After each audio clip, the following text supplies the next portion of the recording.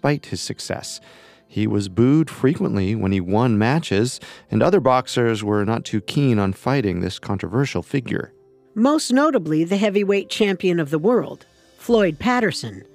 Patterson's team refused to accept Sonny's challenge until he switched management, effectively ending his relationship with the mob. Sonny did so in May of 1961, tagging George Katz as his new manager. He hoped this would end the rumors of his connections to Frank Palermo and Frankie Carbo, opening the door for him to challenge for the title. Unfortunately, Sonny dug himself in a deeper hole, one that he had little chance to get out of. In late 1961, Sonny was accused of posing as a cop and harassing a woman in a public park. Well, Sonny denied the accusations, but it didn't matter. His boxing license was indefinitely suspended. Just as he was about to reach the pinnacle of his sporting career, it looked as though Sonny Liston would never box again. Coming up, we'll look at Sonny's reaction to losing his license and the events that led up to his mysterious death. Every so often, something so impactful happens, it has the power to capture the attention of a whole country. An event so deadly or dumbfounding, it has no choice but to live on in infamy. Hi, Parcasters, it's Ashley Flowers, and I'm exposing the most sinister cases from the darkest corners of the globe in my new True Crime Limited series, International Infamy. Every Tuesday, come along as I guide you on a wicked world tour. 15 different countries, 15 infamous crimes. Take a trip to Iceland, where 6 people confessed to a murder that never actually happened.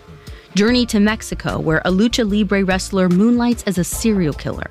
And travel to New Zealand, where 2 friends hatch a deadly plan to become famous. Each episode of International Infamy explores the twists and turns of a notoriously high-profile case, zeroing in on the cultural details which make the crime unique to its location, and explaining why it couldn't have happened anywhere else. Follow my new Spotify original from Parcast, International Infamy with Ashley Flowers, and catch a new episode every week. Listen free on Spotify or wherever you get your podcasts.